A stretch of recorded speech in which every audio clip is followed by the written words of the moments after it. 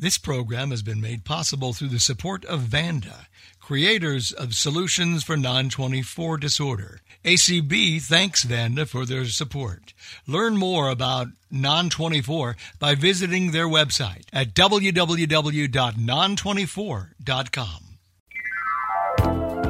Opinions expressed on ACB Radio are those of the respective program contributors and do not necessarily reflect views held by the American Council of the Blind, its elected officials, or its staff.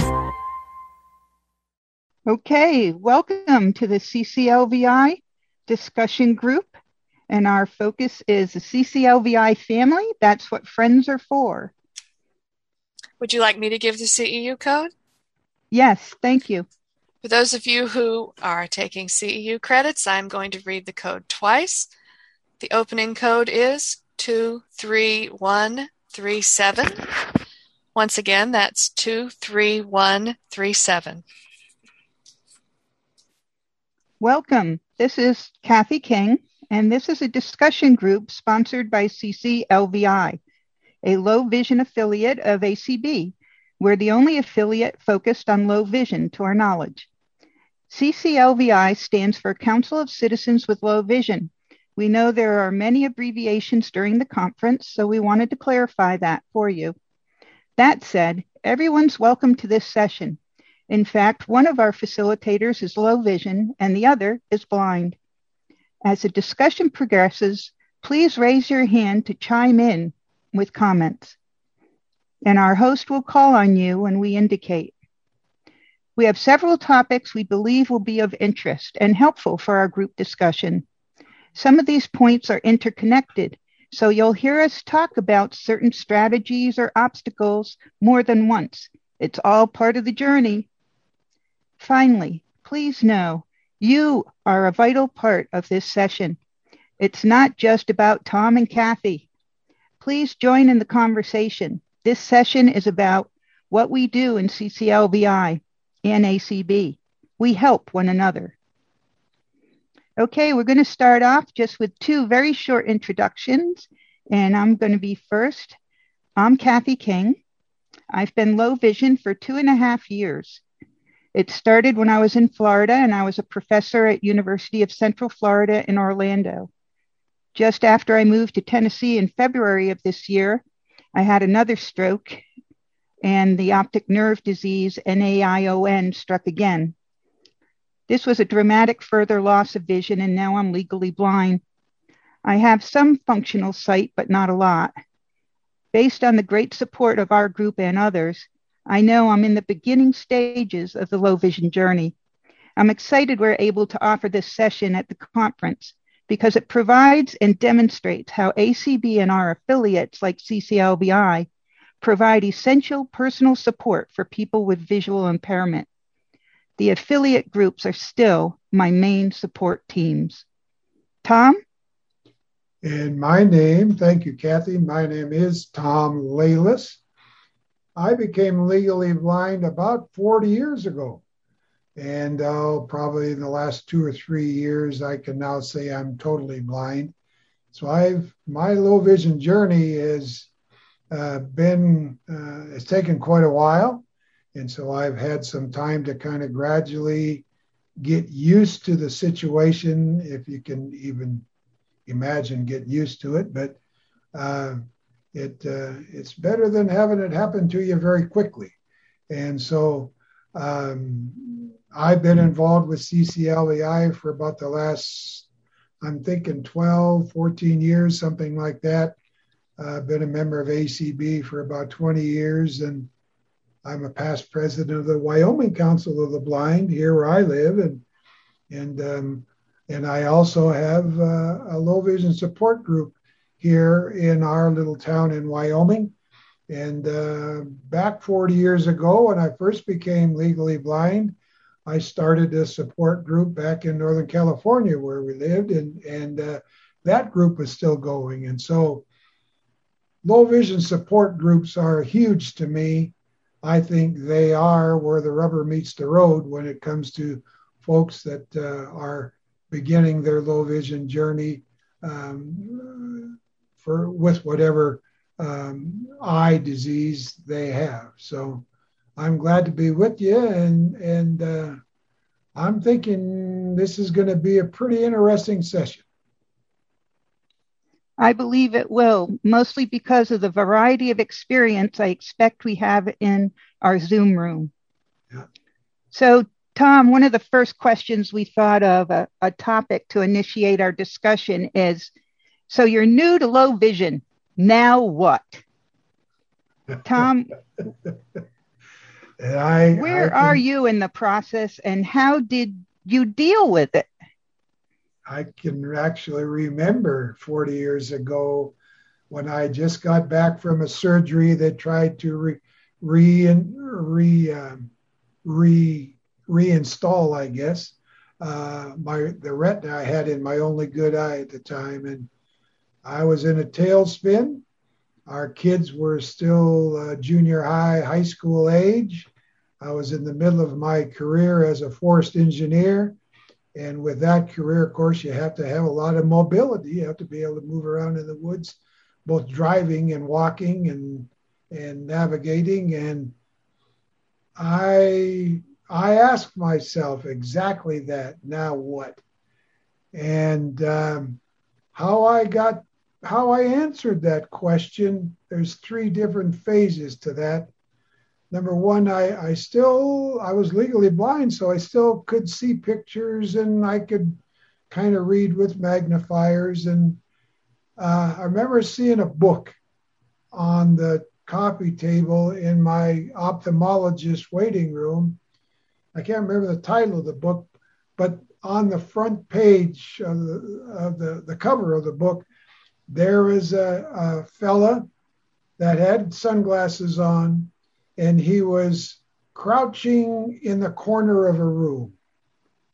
And right underneath it said, if I can remember right, it said, "So now what am I going to do?" And I'm thinking, okay, I made up my mind right then. I do not want to be that guy. Thinking, holy cow, woe is me. How am I going to get past this, and that? I was not going to be the guy that sat there in the corner and felt sorry for himself. At my age, at about 32 or 3, whatever it was then, I wasn't ready for that. And so I then had to say, okay, what am I going to do to get past this mentally? Because really it goes to mental real quick. And the thing was, I made up my mind, I wasn't ready to be done with my forestry career at that age. I still felt that I had something left to give to the company I was working for. And the question only remained was, did my boss, did my company still want me? So we got past that. And with my wife's support and, of course, our 3 kids' support, I was able to get out of the bottom of the bucket and move on. It was a struggle, but that got me started. And to me, that was important. It takes time, doesn't it, Tom? It takes a lot of time. And as I said earlier, it's a mental thing. First and foremost, you have to deal with it mentally. So, yeah. What happened to me was I really didn't know what happened. The doctors said my vision had changed dramatically, but they didn't even give me the term low vision. I didn't even know what I was, so to speak, in air quotes. And I tried to look online, which was really, really hard. My friends and family started looking around for me, and I kept saying, but I'm not blind. I'm not blind. So that doesn't fit me. So what am I? And it was like an identity crisis in the medical field.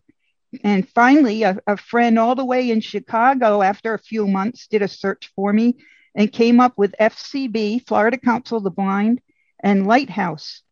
And I gave a call, and that was the beginning of finding support and finding out that I had a future, that I wasn't going to be crouched in that corner. That's a great visual, Tom, because I didn't know anybody with significant vision loss. I had never really encountered anybody before. I was 60 at that point, and I was dumbfounded. I was very, very scared. And so finding community and finding people to talk to was so vitally important to me. And discovering that it is a process. Yeah, I can add to that a little for the support group thing. I asked my ophthalmologist. I said, "Okay, now what? What advice can you give me now?" And he said, "Tom, I'm a surgeon." He said, "I don't understand what to do to help you out. We've done all we can do surgically." And so that's when me and his receptionist decided to start a low vision support group, which we did. And then another prong to that was a fellow forester. He worked for the Forest Service at the time, but he was a member of a local Lions Club.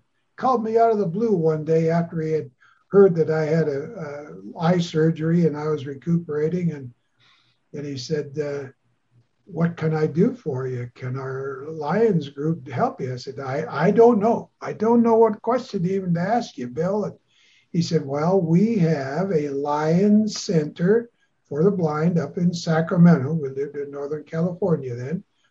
And he drove me up there. And wow, that's great. That's where I got my first hand magnifier, and that's where it started. So that's great support. Yeah. People reaching out to you. Yeah. So Tom, here's a question for us to start, and then for our participants to chime in with us. How do we cope with those feelings of isolation or being shut in, those tendencies and feelings that we sometimes have at the beginning and sometimes might crop up at different stages of isolation or feeling shut in? How do we cope with those? Very briefly, let's start off that discussion and then let our participants jump in with what their suggestions are. Okay, just real quickly. Like I said, I worked in the timber industry. I was around a lot of truck drivers. And a good friend of mine who was a log truck driver, he had gotten into an accident. He also had a little farm and put up hay. And him and his wife got into an accident. They were hit by a bale wagon. And in that accident, they were both okay, but he lost the vision out of one of his eyes. And so that really put him into a tailspin. Could he keep driving? Would they even continue to give him a CDL so he could drive his log truck? And turns out that they did, and he did. But in his journey, he was an older fella, quite a bit older than me. And he called me, and he knew I was having eye troubles. How I helped myself was helping him. And I soon found myself that I was the helper, not the helpee. And that's a role that I've kind of maintained to mentally get through all this for about 40 years. I've always wanted to be the helper, and it worked. So. Excellent. Yeah. I've kind of discovered that this spring and summer is that as I've stepped out and volunteered to do different things, that it comes back and helps me be able to grow in my confidence, and I'm meeting more people and they support me, and it's very mutual. It grows.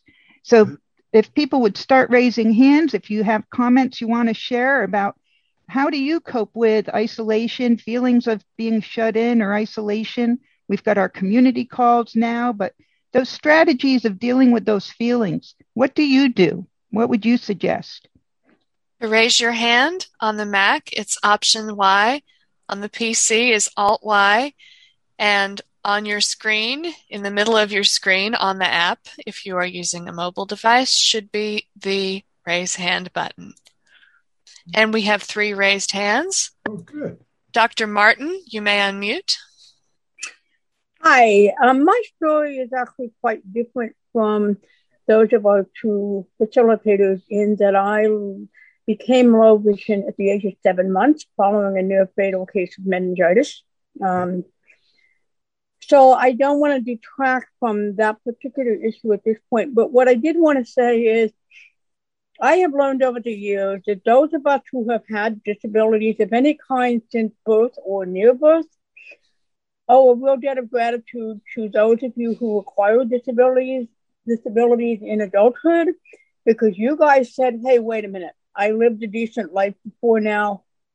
I still want one. And I think, the civil rights movement got started, of course, with people of religious and racial minorities.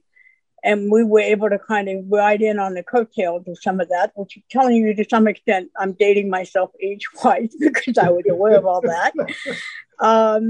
But the other thing is, I think that between the people who came back from World War II injured and adults who acquired disabilities, who basically said, don't say I'm second class just because something changed, helped all of us who came along with these disabilities from birth or near birth. Mm-hmm. So if we ever get into more of a discussion of people who've had lifelong vision loss, I'll chime in with my story then. But I just really wanted to get that comment in because I do think that you guys are owed a debt of gratitude. Thank you. Thank you very much, Nora. That was one of the questions we had for later on. Thank you for bringing it to the forefront so we could acknowledge it. Thank you. Yeah. Winter Renfro, you may unmute. Go ahead, Winter. Hello, everyone. Hello. My name is Winter Renfro, and I'm from the Kentucky chapter Council of Citizens with Low Vision, and I have RP. And my journey has been hit and miss throughout the years, but I'm like Tom. I find that helping others helps me with my loneliness, isolation. That's part of the reason why I went ahead and, what's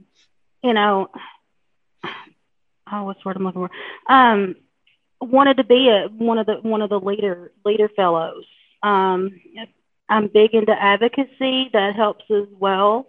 I'm also a peer mentor for students that have other disabilities. And if I can show someone that just because I have sight doesn't mean that, put me in a corner and forget about me, I feel like I'm doing something good. Yeah. Yeah. Thanks, Winter. Yeah. Zelda Gebhardt, you may unmute. Hi, Zelda. Hi. Yeah, good afternoon. And I just want to thank both of you for being willing to share your stories with us and giving us an opportunity to speak also. Tom, when you described, the pamphlet or the booklet you had seen in your eye doctor's office, took me back to when, for those of us who have had vision and have lost our vision somewhere along life's journey, we all can remember that moment when we got the diagnosis or when we had a dramatic decrease in our vision. And where do we go from that? I like you, decided that I was not gonna just curl up and quit. Yeah. And I also want to give my husband credit. I was married at the time. I had 3 sons, and he didn't know what he was marrying, because I didn't know I was going to have this happen to me. But he accepted it, and he was very supportive of me.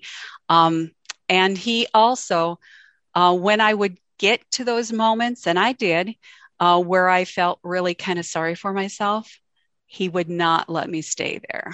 He would not tolerate that. And at the time, I wasn't very appreciative. I wanted him to identify that, yes, I had lost a lot.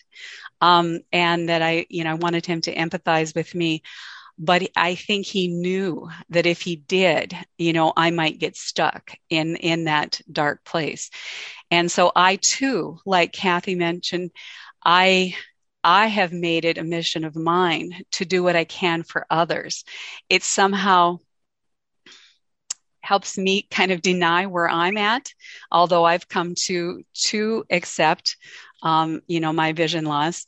But if I am doing for others, and we can find many places to volunteer our time, it makes me feel so much better if I can help somebody else out. And for that reason, I'm not appreciative of my vision loss, but I have made it work for me so that I can be in a position to identify.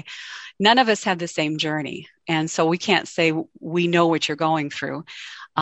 But we can say something similar happened to me, and this may be how you can deal with it. So thank you. Yeah, I can. Excellent, Zelda. Yeah. I think a real important thing for me is the sense that I'm walking along somebody as they're going through that journey. If they need help, they don't need me. I can't fix it for them. I'm there as a companion to walk alongside and say, it happened to me too. I can understand some of it. I'm here.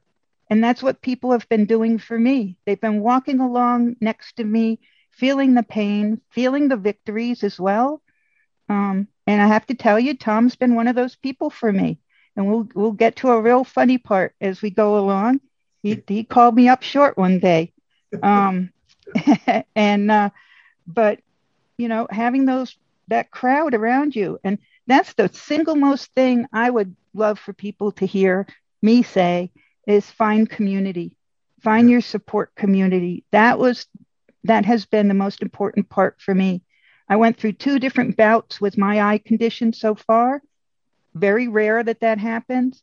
And when the second one hit, I was like, I've got to find the community again. I've got to get right back there and grab those life preservers because I felt like I was going right down. And our communities have not failed me once. It's just phenomenal what the visually impaired communities like in our affiliates, like CCLVI specifically for me, and ACB in general. Are there more hands? There are 4 hands raised. Would you like to take them now or wait? Maybe we'll take 2 more, and then we'll go to the next topic. Yeah. Megan Downing, you may unmute. Go ahead, Megan. Hi, everyone. Can you hear me all right? Yes. Yeah. Hi, my name is Megan. I'm actually the scholarship winner for the CCLVI this year, so I'm super grateful for that, and I'm glad to be here today. And I'm really hearing all of you speak is just inspiring me to kind of share what I do because I lost my vision, so I have Stargardt's disease.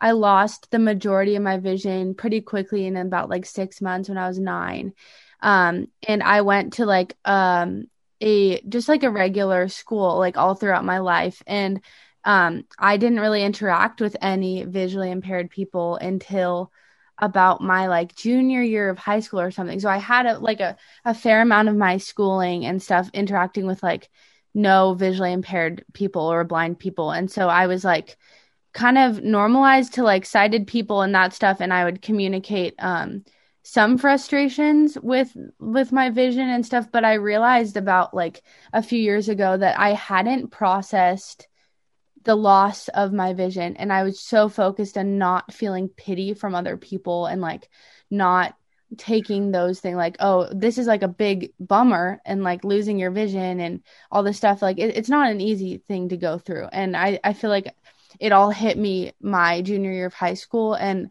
I realized that there's such a balance in processing through these things and feeling isolated, but then also not wanting to feel sorry for yourself because there really isn't anything we can do about our vision loss, and feeling sad for yourself is not going to really get you anywhere. But it's also important to go through those feelings and understand that it's hard.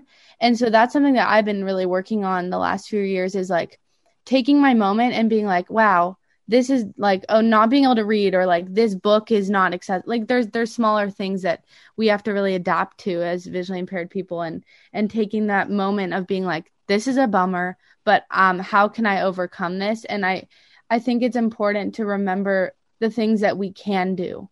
And like a lot of things that we might have a harder time with might bring us down sometimes, but that's something that's helped me a lot. Is that, so music is something that I'm really passionate about. I'm a student at the Berklee College of Music, and that's something I can do. And vision has nothing to do with my love for music, or if you're into swimming or going to the ocean, or focusing on things that you're really successful on and pouring your energy into that instead of pouring your energy into something that might bring you down or make you feel isolated. And I really like what she had to say about like having your support system of people that will kind of bring you out of that like slump of feeling sad and not great about yourself.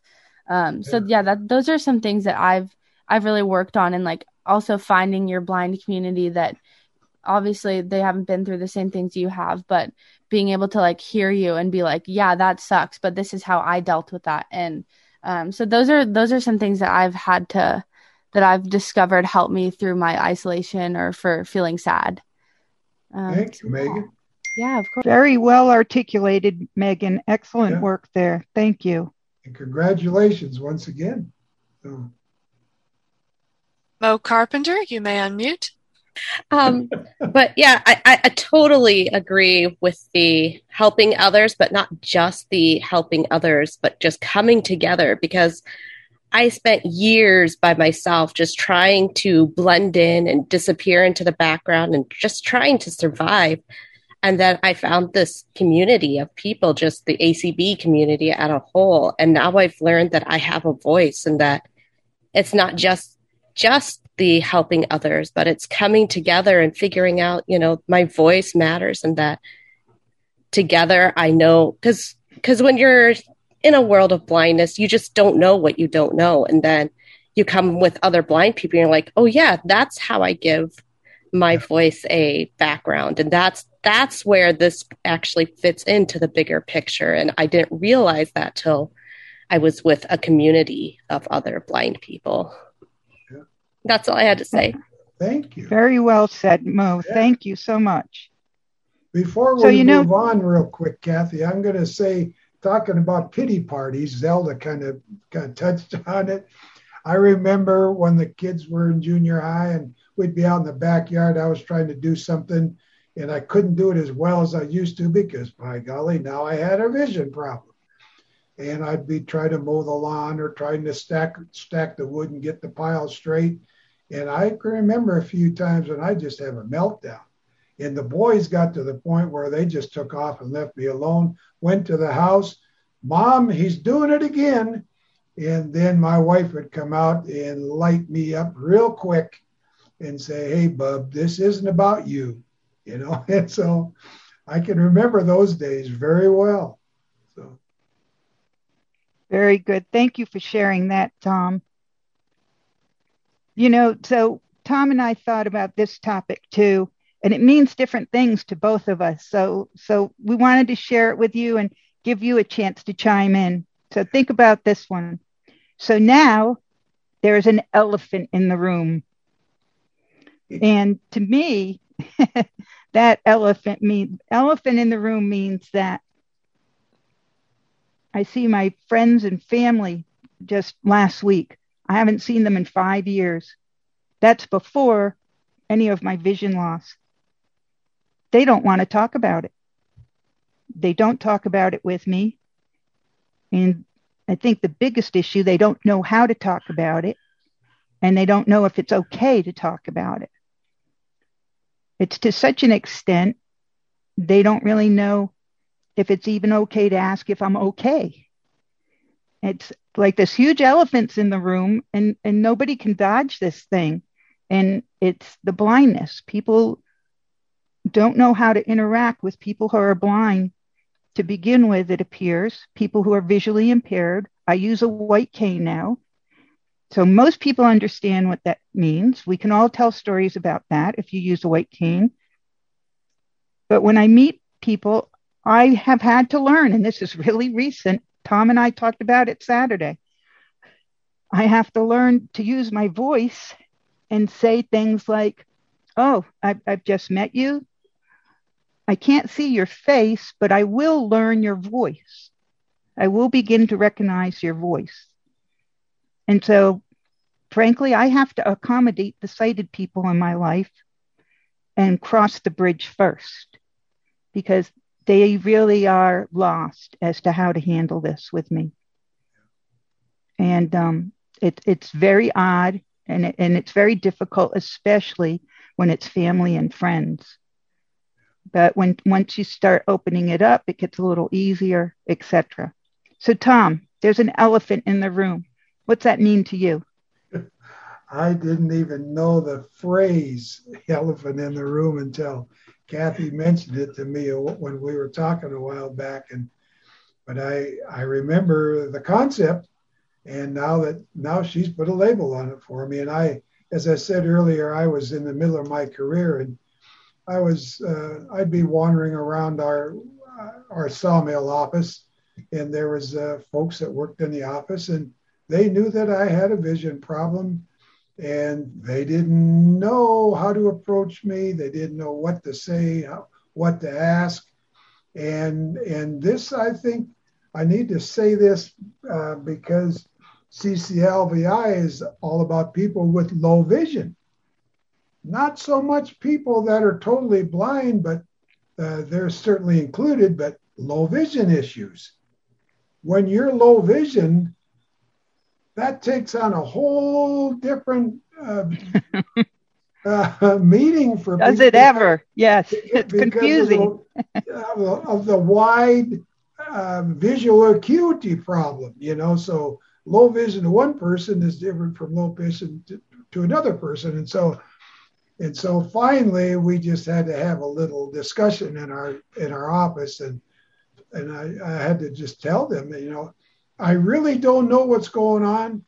I can kind of see things, but then there's some things I can't see. I didn't really know how to describe it to them, but I said, we're all kind of a big family here, so the best way to do this, we're just going to meet it head on.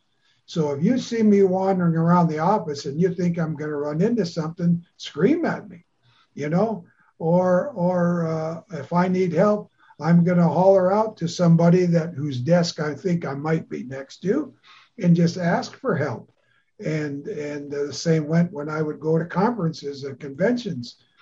I would have to force myself to ease myself gradually into a conversation of say 4 or 5 people standing by the coffee pot. I could hear what they were saying, but I couldn't really see good enough to identify their faces. So I really didn't at that time know who they were. And so that elephant in the room was alive and well, but you need to own your problem and help others help you with the problem. And that kind of kicks that elephant out of the room real quick. So I have a visual in my head when you're saying that. Yeah, you guys have to understand. Kathy is, she's our doctor on the call. I'm just a country guy, kind of, going through this and kind of learning as I go. She can put it in a lot better words than I can, folks. So other people have some comments about this elephant in the room? You have 4 hands raised. Oh, okay. Okay. Cheryl McNeil Fisher, you may unmute. Oh, Cheryl.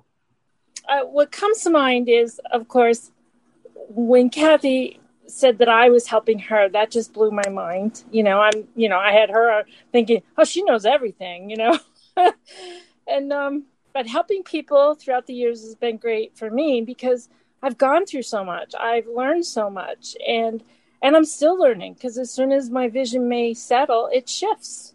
And so when I worked with kids, it was about learning to shift gears. When something is maybe not working here, okay, so now what can I do? And look, for me, I'm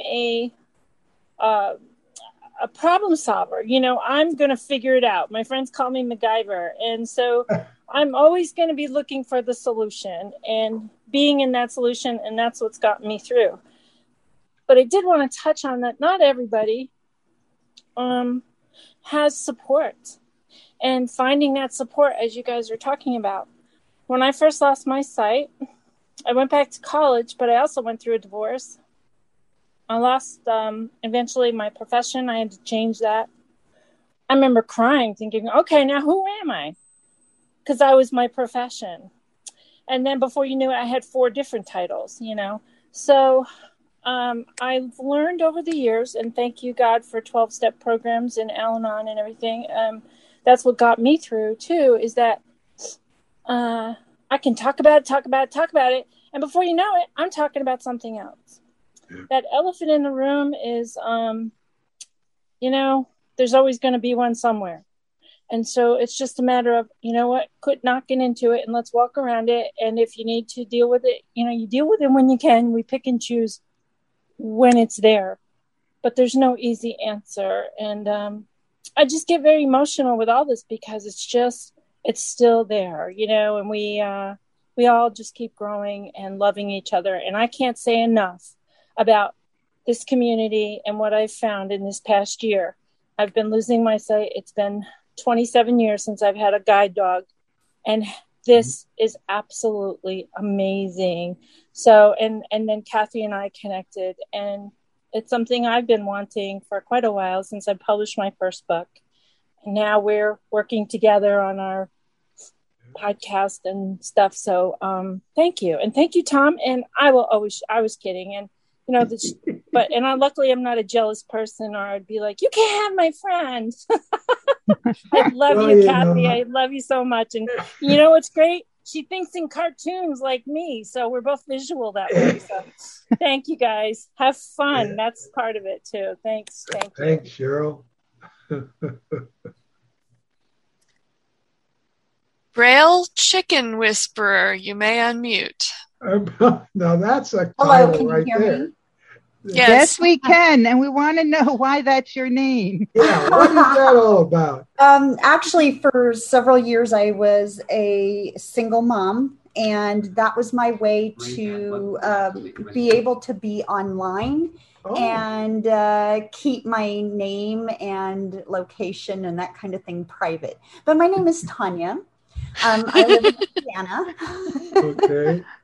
And to me, the elephant in the room is low vision, but not in the way most people think about. I'm working on a project right now where I'm putting together every state's optometry act. Every state has their own optometry act, and none of the 50 states in the union include low vision in their optometry act. And let me just say, for people like me that are low vision but need special glasses or special equipment to be able to use my usable vision, it is a travesty to not have low vision included in the optometry acts. So that is a project I have been working on, and I see over and over and over in all 50 states. Low vision is the elephant in the room. It really, truly is. It's something that everybody knows is there, but they're not willing to do anything about it. And I think it's time that we all stood up and said, you need to do something about it. Let's at least talk about it. It's right there in front of you. Talk about it. Thank you very much for hearing my thoughts. Tanya, I have a question. Are you going to publish your findings when you finish your research? That is a possibility. Right now, my husband and I are discussing the possibility of putting them on my website. Okay. I am the owner and operator of Essentially Braille. I'm a Braille transcriptionist. Okay. And so we are actually looking at a separate page on my website where everybody will be able to go and access their state's optometry act. And take a look and see whether or not low vision is included. So far, I have not found any state that includes it. So I'm hoping to publish all of this on the website, yes. This would be very, very useful information. Wow. Tanya, at the end of this session, I'm going to be sharing contact information for CCLVI and also my professional email address. And so I'd ask you to get in touch with me. I'm newly elected to our board for CCLVI, and I'm sure that we would like to keep in touch with you to make sure that we can learn about your continued information there. Yeah. Thank you. And next hand. Dr. Martin, you may unmute. Hello again.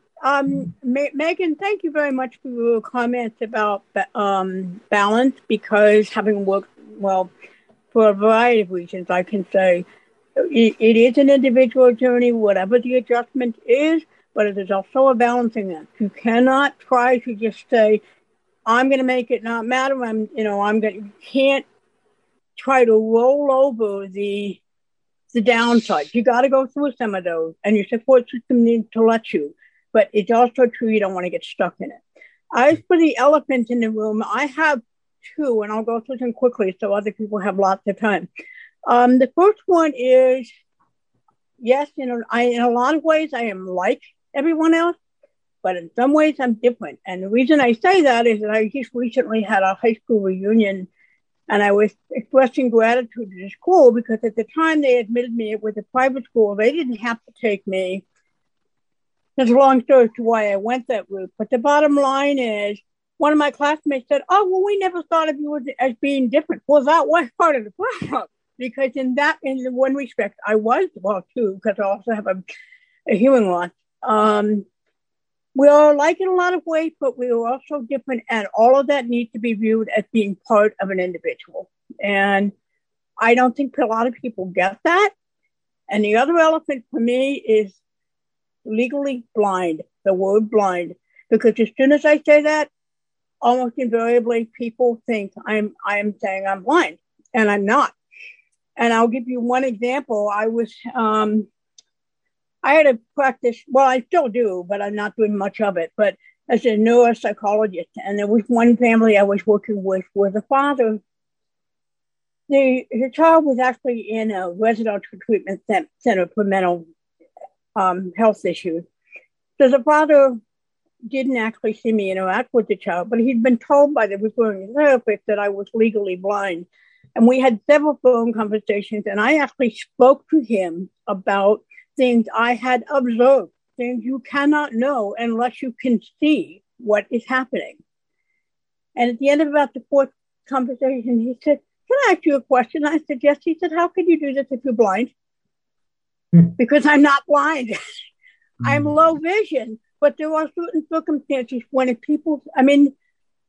a balancing act, because there are certain circumstances where people who are blind, that those around them don't get it. But there are also certain circumstances where if we have to use that term legally blind, they automatically think blind. And that shuts down doors for us as well, even socially. So another balancing act, but that's the elephant for me.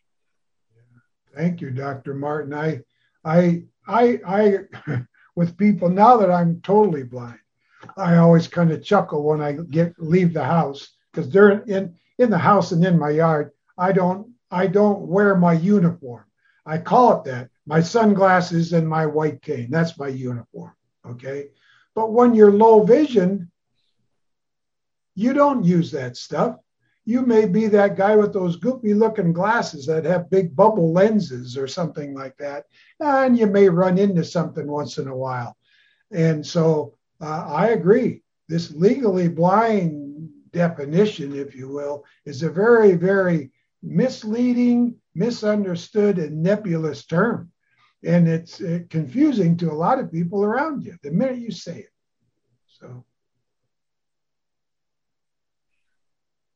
Would you like to take any more hands right now, or do you want to go on? One more hand, please. All right. Marianne Solomons, you may unmute.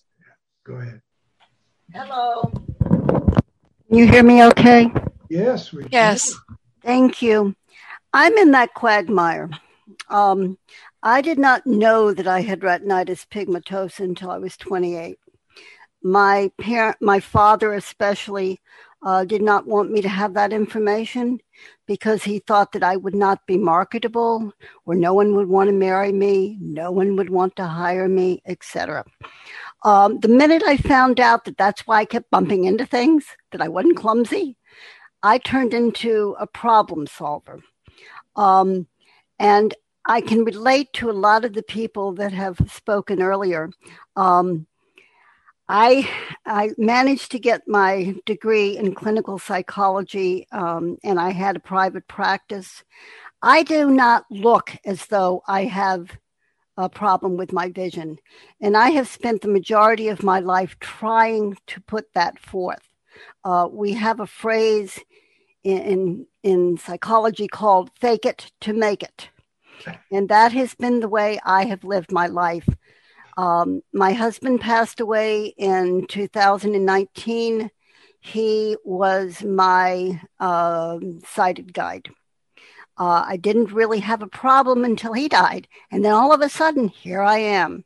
You know, I knew that I would have a problem with the progressive narrowing of my fields of vision. That was no problem. You can adjust to that because it happens gradually. But guess what? My frontal vision went on me. And now I've got a blurred, little tube of vision left. And it is very cumbersome for me to try and figure out how to make it through this thing. I was lucky enough to move to Rochester, Minnesota. There are people here that have been very supportive.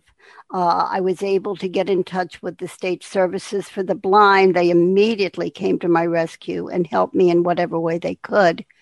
And I also was very lucky to have Zoom, because now, from March of 2020, when I moved here till now, I can Zoom my way anywhere. I mean, I know all kinds of people. Where I'm at a loss at this point is actual in-person interaction. And how do I do it? How do I get adjusted to the fact that I have now come to that point in my life where, for safety's sake especially, not to mention guidance, I have to use that white cane that I've had in the closet for the last 20 years. That's where I'm at this particular point. And a lot of the suggestions that I'm hearing today have been quite helpful. But I am also reaching out and saying I don't have all the answers as usual. And I can use all the help I can get at this point. I don't think anyone has all the answers.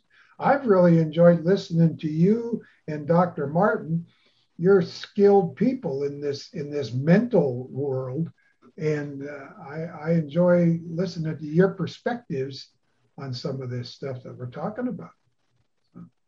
Mary, I would say that you've hit a difficult time, because I had to pick up the white cane in February of this year. And O&M, Orientation and Mobility Training, is not available right now in Tennessee, where I am. And I'm stumbling. I'm really struggling. And so I've been using Hadley videos and listening to those online. And I'm going to have to look for somebody to work with me in person. We're just ramping up again to being able to get in-person services in many states.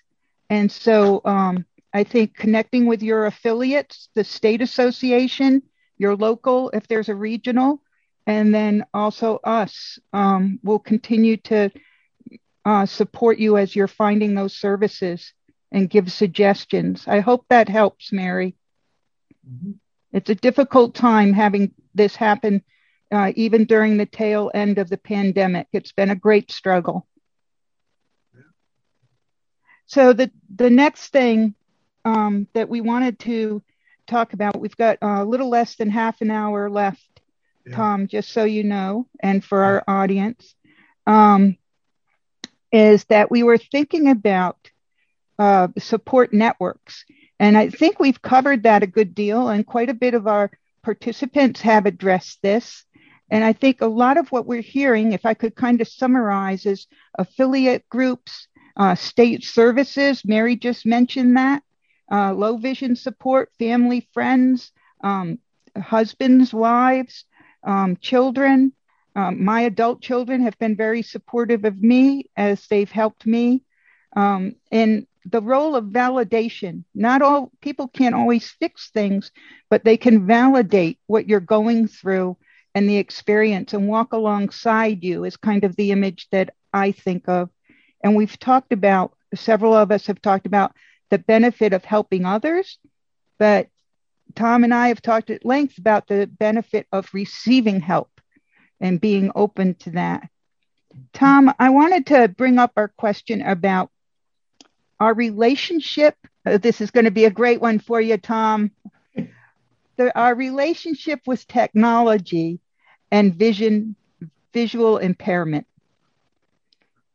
And we were talking about how our relationship with technology shifts in several different ways with this. And Tom and I are kind of like almost polar opposites in this. And so it's kind of cool. But there are many variations in this as well. And we're not that too far different in age. So different generations, I know for a fact, have different experiences in this as well. But Tom, what would you say about relationship with technology when you have visual impairment? Well, to me, I'm 74 years old. Okay. And so back when I started losing my vision, this was before PCs. And then during my career, we started hiring young fellas to work on our staff and a couple gals, and they all come out of college and they knew how to run a computer. And so Tom, to clarify, you're talking about we were in mainframes back then, right? Yes. Yeah. Okay. And so I went through my career not knowing anything about computers. I'd just get one of the folks on our staff to help me do this or that.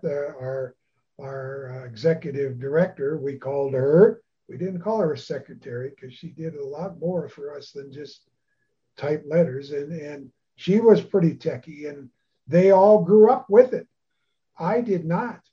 And so it was a kind of a generational thing with me. I didn't know how to learn how to run a computer until way after my career was over, and we moved here to Wyoming, and I reached out to a Montgomery Trust Fund, which we have here, to help me get a computer, and then I had to learn how to run it, and I did. That learning curve was a lot steeper than it would have been had I had to deal with my blindness issue, my low vision issue. When I was younger, some of the folks on here started coping with things when they were in grade school, some high school, and then college. And when you're younger, your brain can deal with this stuff a whole lot easier than when you're older, and not only deal with the concept of technology, which is just amazing to me what's out there that can be very helpful to us as low vision and blind people. But I find that now I can't overload my brain. I can do it very easily if I try to learn more than one device at a time, or one skill or one task. Younger people with younger brains can do this more easily than the older folks. And so I'm very receptive to knowing about technology, but learning it is coming a little bit slower the older I get. So that's absolutely true. I had two major specialties as a professor. I'm a specialist in how adults learn, adult learning. Who knew there was such a specialty, right? Yeah. And also instructional technology. So I am a techie through and through. A great day to me is ripping apart a computer and putting all new parts in it. I'm a hardware and software person, or so I thought I was. I thought that was in the past until this spring when I started getting back into using my technology with my reduced vision again. So I gravitate towards technology, Tom. I'm not technophobic. I'm technophilic. Okay. And yet, even with that, I struggled mightily. I was so frustrated because I couldn't do things the way I always had. I'm so much slower than I used to be. This should take me 2 minutes to do, and it's taking me literally an hour and a half to do. You know, I can't do the things the way I want to do it. I have to do it a different way. I have to learn all these voiceover gestures, which I still haven't mastered. The crazy little rotor thing drives me wacky. I can just go on and on. You don't need that rant. But I'm adjusting. I'm learning. Cheryl's one of my mentors in this area. But it is a struggle. And yet I sit down and I say, Kath, can you imagine if you were not a tech person, what this would be like? Can you imagine if you were somebody that had never really used technology much in your work and in your life before this happened? How far behind, how much more difficult all of this would have been for you? And so I'm thankful for that, but I'm so mindful that we have many people in that situation because their work did not involve technology. And so talking about this as an instructional technology expert, what Tom's talking about is very true. As we age, as we're mature adults, we'll call it, learning one gadget or one function at a time is really the way to go, breaking it down into steps and pieces, not trying to do the whole thing at once. It's really important. Getting those small victories and building on them and gaining confidence, having that mentor that can work with you virtually, and then having somebody that come and sit next to you in person is really important as well. Yep. So we wanted to open up to the group and say, we thought this would be a great sharing topic. As people with visual impairment, what's one technology that you can't live without? Kathy What's Farina, one you may tech unmute. you can't live without? Go ahead, Kathy. Hello, can you hear me? Yes. Yes, we can. This is Kathy Farina. Congratulations to Tom and Kathy for a great presentation here. I think the thing that I have learned to really depend on a lot is my iPhone. I have learned how to use it. Not that I know everything about it, but I can do so much on it. The screen is small enough where I can navigate it without, too much difficulty. And I can read talking books on it. I can check my email. I can even make phone calls. Woohoo! But that's the thing that I have found very useful.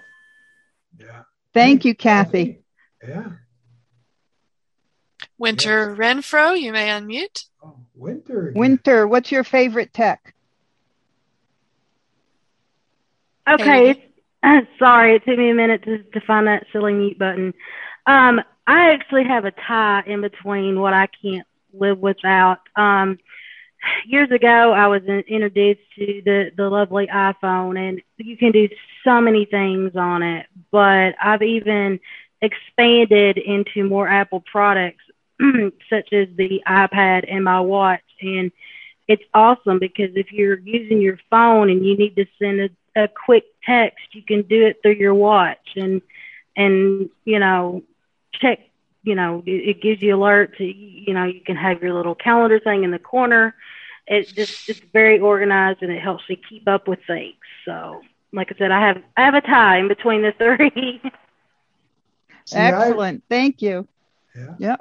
I'm impressed, Winter. I mean, here you are, and I'm still learning how to use my iPhone, and now I got to learn to use an iPad. And now you're talking about a watch, Winter. And I'm thinking, holy cow, in the rest of my life, am I ever going to learn how to run a watch that talks to me, and, it's techie. So, cool. Allie, you may unmute. Yeah. Hi there. First of all, this has been a great call. You've done a great job with it, and I can really appreciate how interactive it's been. But I'm glad that the iPhone has already been mentioned, because that was one of the things I was thinking of. But mine is the HumanWare Braille Note Apex. It is considered outdated. However, I really like the email system on it. I like the way that I can read my books easily, and I really like the way that my documents can be organized. So I could not live without that. Anytime it acts up, I become very upset. Allie, that must be a note taker. Is that true? Yeah.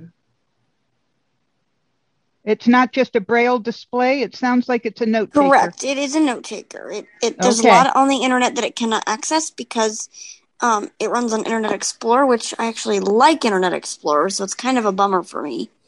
But yes. Very good. Thank you very much for sharing that. Yeah. How about a couple of more? Okay, a couple more. Let's see. Carson, you may unmute. So two pieces. There's actually two I would like to mention. One of them being an iPad. This is because I used an iPad throughout high school and late middle school as my technology, mainly as a way to not have to push it around like a CCTV call or anything. So throughout the halls of high school. And ultimately that helped me a lot because my school uses Google Classroom a lot. And so with it right there and not having to pull out a MacBook or something else, I could just switch from the camera to see what was on the board. So that was really beneficial. Along those lines, also Google Classroom, just because I would be able to stay organized and know what I had to do, but ultimately made me succeed and made me lucky enough to have the success that I did. Thank you. Thank you, Carson. One more. Yeah. Chris Schumacher, you may unmute. I would say that it's a tie between my laptop and my iPhone. And what I would say to people is, in certain situations, I kind of use both. I do grocery delivery through Instacart. Yep. And I may start my order on the Instacart website with my computer and go through, and that seems to go faster for me. But then the process, once I place the order and I'm waiting for it and I'm hearing all the progress and everything else of when it's coming and the substitutions and stuff, again, I turn on the computer and the iPhone, and whatever seems to be coming up for me the fastest so I won't get frustrated. I would say to people, sometimes you're not as fast on the iPhone. That's okay. If you can accomplish it with the computer, that's great. Thank you. Very good. Using your resources and making them work for you. Excellent.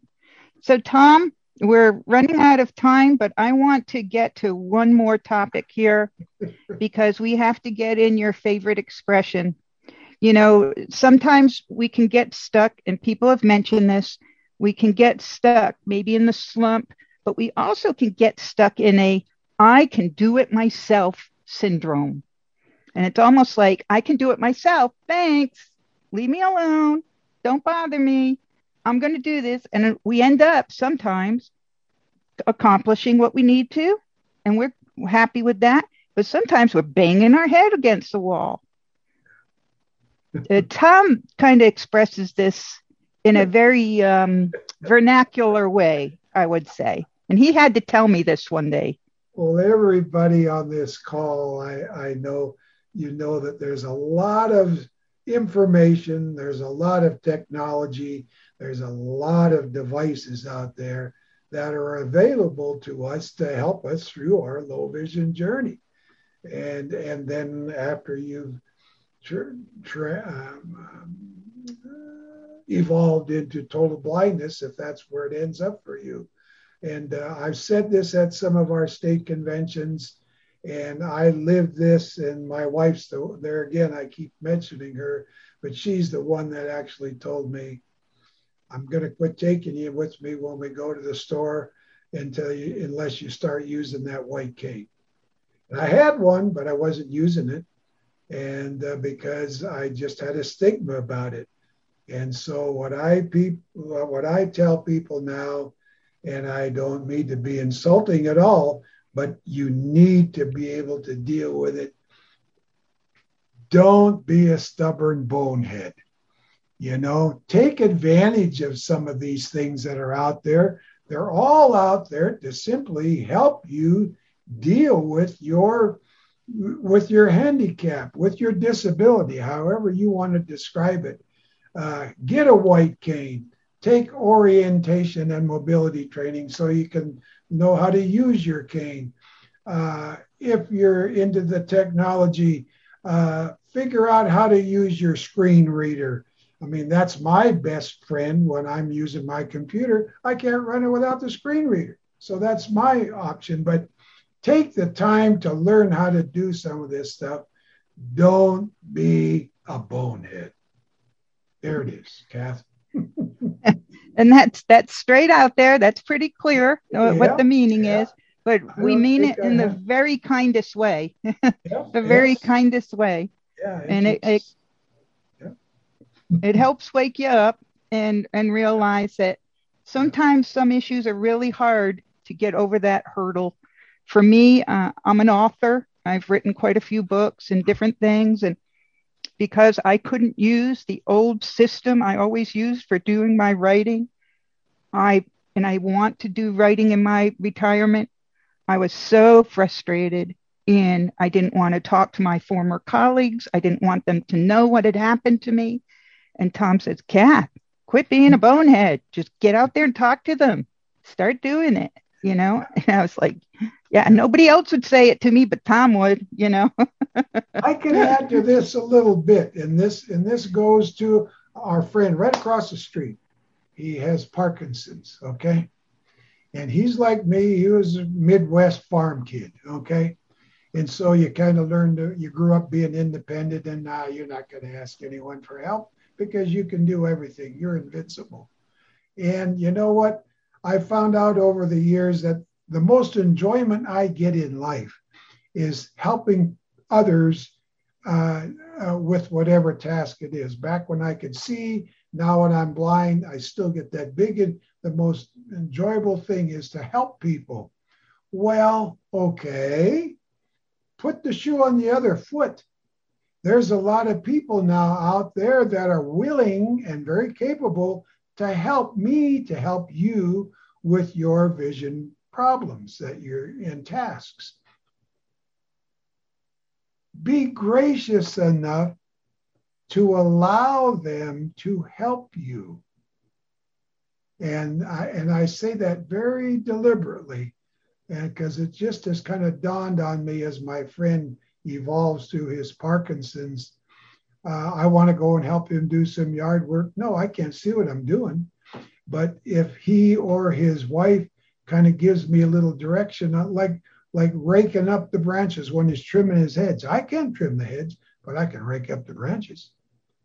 If he were to allow me to help him, I would really feel great that I was able to help a friend. So be gracious enough to let others help you, because you'll make yourself feel good, and even more importantly, you'll make them feel even better. So how's that, Kath? Absolutely. You're right on target with it. Is that better than don't be a bonehead? I think both serve well in different circumstances. There we go. So as we're close to wrapping up here, Tom and I want to extend an invitation to you folks. We've enjoyed preparing this. We both very much enjoy facilitating support groups and know the value of them firsthand. And we want to see if there's interest in CCLVI hosting a Zoom call, low vision support group. Please contact us if you're interested and let us know your availability, days, nights. We're thinking about once a month, probably in the evening to accommodate people that work. And you may call or email us. We have a CCLVI information line, and that's toll free 844-460-0625. You can get that number at our website, cclvi.org, and you click Contact Us, and it's right there. I also have an email I can give you on the air. and it's writingworkspodcast@gmail.com. writingworkspodcast@gmail.com. That's the podcast that Cheryl mentioned we do together. And another thing that we want to mention is the great support of CCLVI.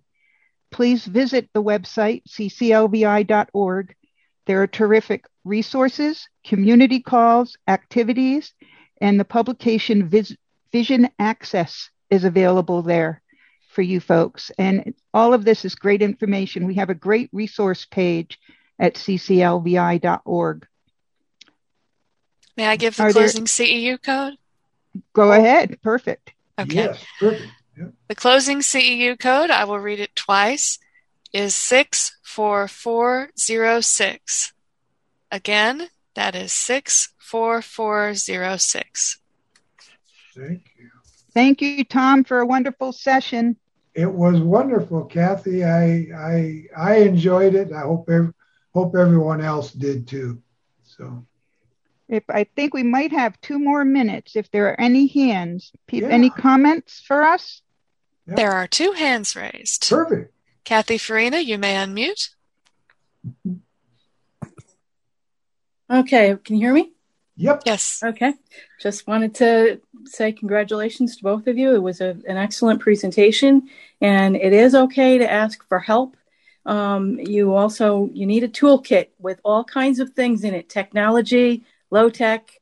It's important that you are able to use everything you can get your hands on to get you through the day. Excellent. Very well said, Kathy. Thank you. Zelda Gebhardt, you may unmute. Yes, hi. I'm back, you guys. I just wanted to say that I am the CCLVI membership chair, and I would very much like you to, when you go to the CCLVI website, to check us out. And it's easy to become a member just right online there. Or you can find more information about how you can be a part of this organization. And we have the gambit from some vision to no vision, and we would welcome you all as a member of CCLVI. Thank you, Zelda. Thanks, Zelda. Is there a way for us to know how many folks jumped on our call today? I'd be interested to know.